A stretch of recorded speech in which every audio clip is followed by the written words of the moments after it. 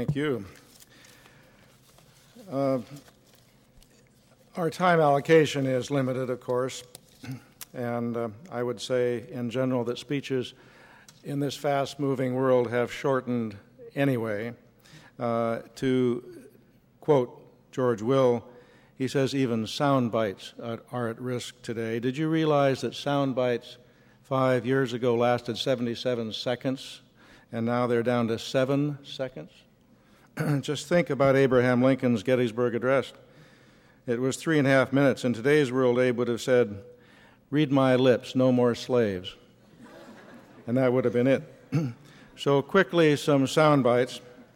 My story in shorthand, born in Tacoma, Washington 67 years ago, left at the age of 14 for high school in New Hampshire, college at Stanford with an economics major, Harvard Business School out in 1958, chairman of Frank Russell Company since, and that's the soundbite.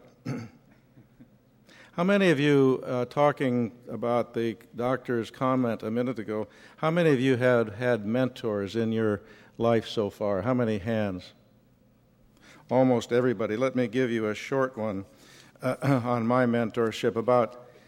When I was 14 years old, Bob Bates was my mentor at the school in New Hampshire. And I'll give you the historical dates that happened after that. About 30 years later, in 1985, my life partner, Jane Russell, I call her the original Jane Russell, we'll have our 45th wedding anniversary July 31st, and I took Bob Bates and his wife to his favorite country, and we trekked in the Himalayas for 2 months.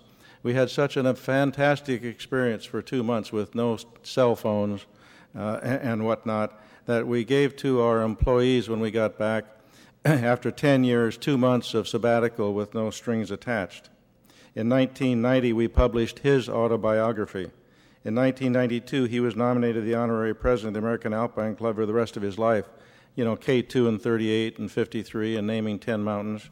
12 months from today, Jane and I will join Bob in New Hampshire to announce a chair in his name at my 50th high school reunion. That's a short story of a mentor that's been so important in my life. Now back to business.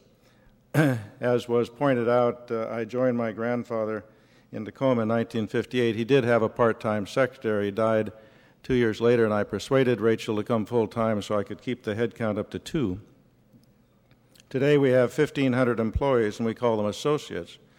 We're in the financial service business. We select managers for large pools of capital around the world, somewhat over $1 trillion of assets. Our growth rate has been 24% compound annually since 1974.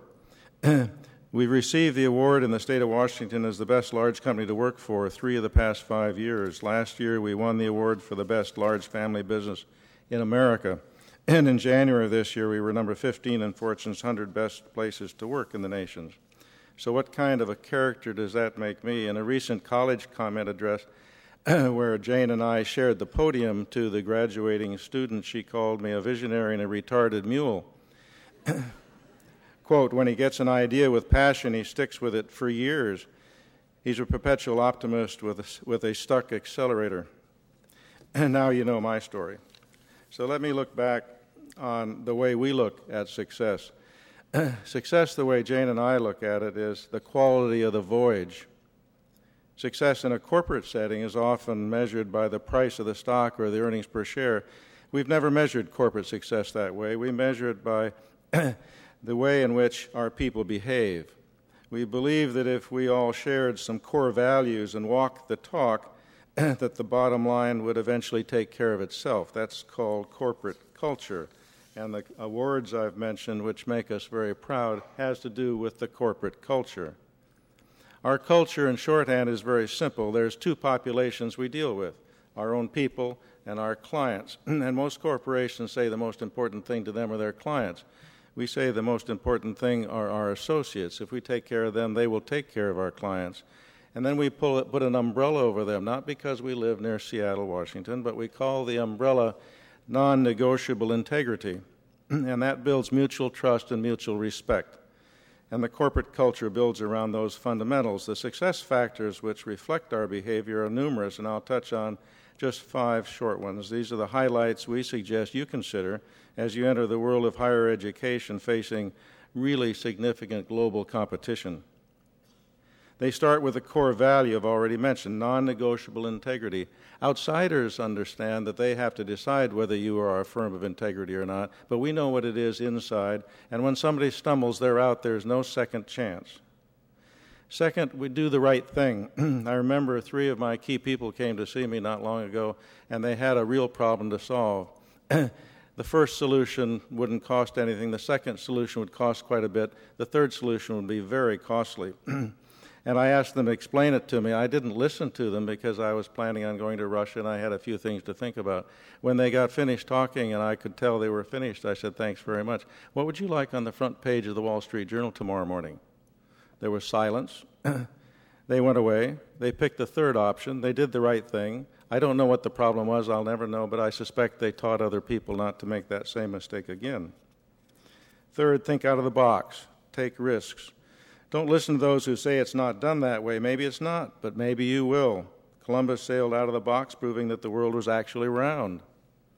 Don't listen to those who say you're taking too big of a risk.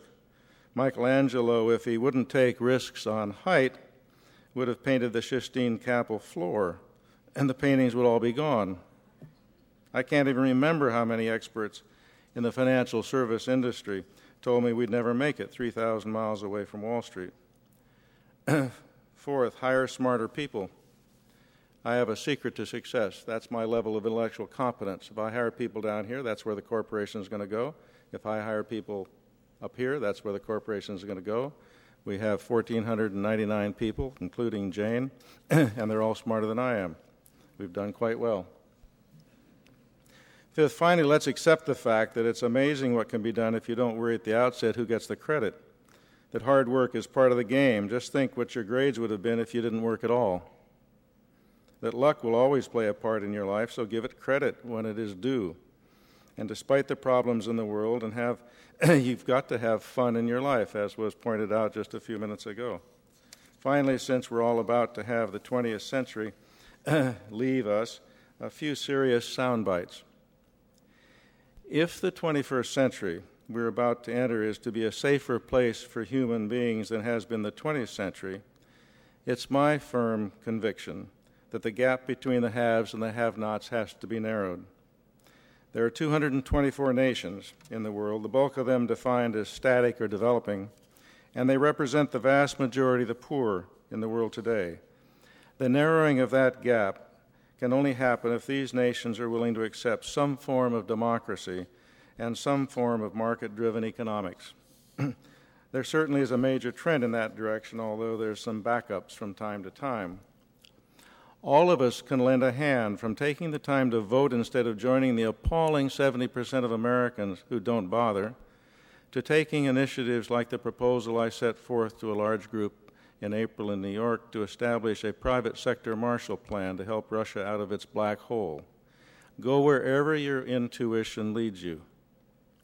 The demographic statistics are fascinating in the world today and challenging. World population is expected to grow from 6 billion to 9.4 billion by the year 2050. And down, if you were to narrow today's world population just to 100 people, this is what it would look like. There would be 57 Asians, 21 Europeans, 14 from the Western Hemisphere, and 8 Africans. 51 would be female, 49 would be male, 70 would be non-white, 30 white, 70 would be non-Christian, 30 Christian. 50% of the world's wealth would be in the hands of only 6 people, and 6 would be citizens of the United States. 80 would live in substandard housing, 70 would be unable to read, 50 would suffer from malnutrition, and there would be 1 college graduate. That sets the stage for the competitive 21st century you are about to enter. You know, no matter what year it is, I always hear that now is an exciting time to be on the planet. That's because from that comment forward is the unknown, and we're all excited about the unknown. I'm a perpetual optimist. If you're not there, join me. It's great fun. God created us. Life is a gift. Let us look at the future as full of opportunities for yourself, and when you have time, think about helping to narrow that gap between the haves and the have-nots. Here are a few suggestions. First, get to know yourself and what you want to achieve. Know yourself well enough so that when change is in the wind, you can arrange to have the wind at your back. Second, make all your decisions backed by a set of core values so everyone knows what is behind every decision you make. Third, listen. In this fast-moving world, communication is a vital part of positive survival, and listening to the other person is an asset few have mastered, and I'm still learning. Fourth, turn your failures into successes by learning from each one. As our two sons approached your age, each asked me at a different time how they could match what they perceived as success. I told them the rest of the story, that in my first 11 years, I started 3 separate subsidiary companies, and they all went bankrupt. Finally, trust your intuition. It's usually a better platform for your decisions than what you hear and read. You young adults are the 21st century. Our generation and the generation before us did not do a very good job making the 20th century a safe place to live. My vision for the future is to help see that the gap between the haves and the have-nots is significantly narrowed. Whatever you do with your future, you must accept responsibility and accountability. The role you and your whole generation will play will be a significant determining factor on how the 21st century will be viewed someday. I pray you get a higher grade than we did. So let's end this set of sound bites on a high note. At your age, I expect you are all computer literate. I'm a typical businessman in your grandfather's age bracket trying to learn IT before it runs over me. I guess I listened to Ken Olson. He was CEO of Digital Equipment in 1977 when he said, quote, "There's no reason anyone would want a computer in their home," unquote. This story is about an IT man and a businessman, and it's a balloon story. There was a man floating in a hot air balloon, and he was lost, and he saw a man on the ground, and he lowered the balloon, and he yelled, "Excuse me, could you tell me where I am?" And the man on the ground yelled back, "You're in a hot air balloon 30 feet off the ground above this field." And the balloonist said, "You must be an IT." And the man on the ground said, "Yes, but how did you know?"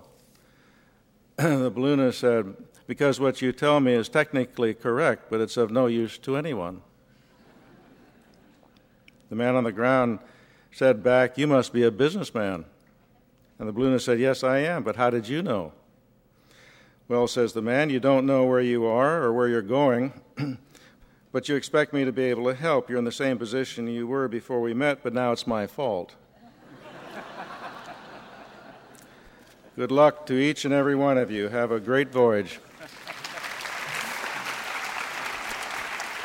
Thank you.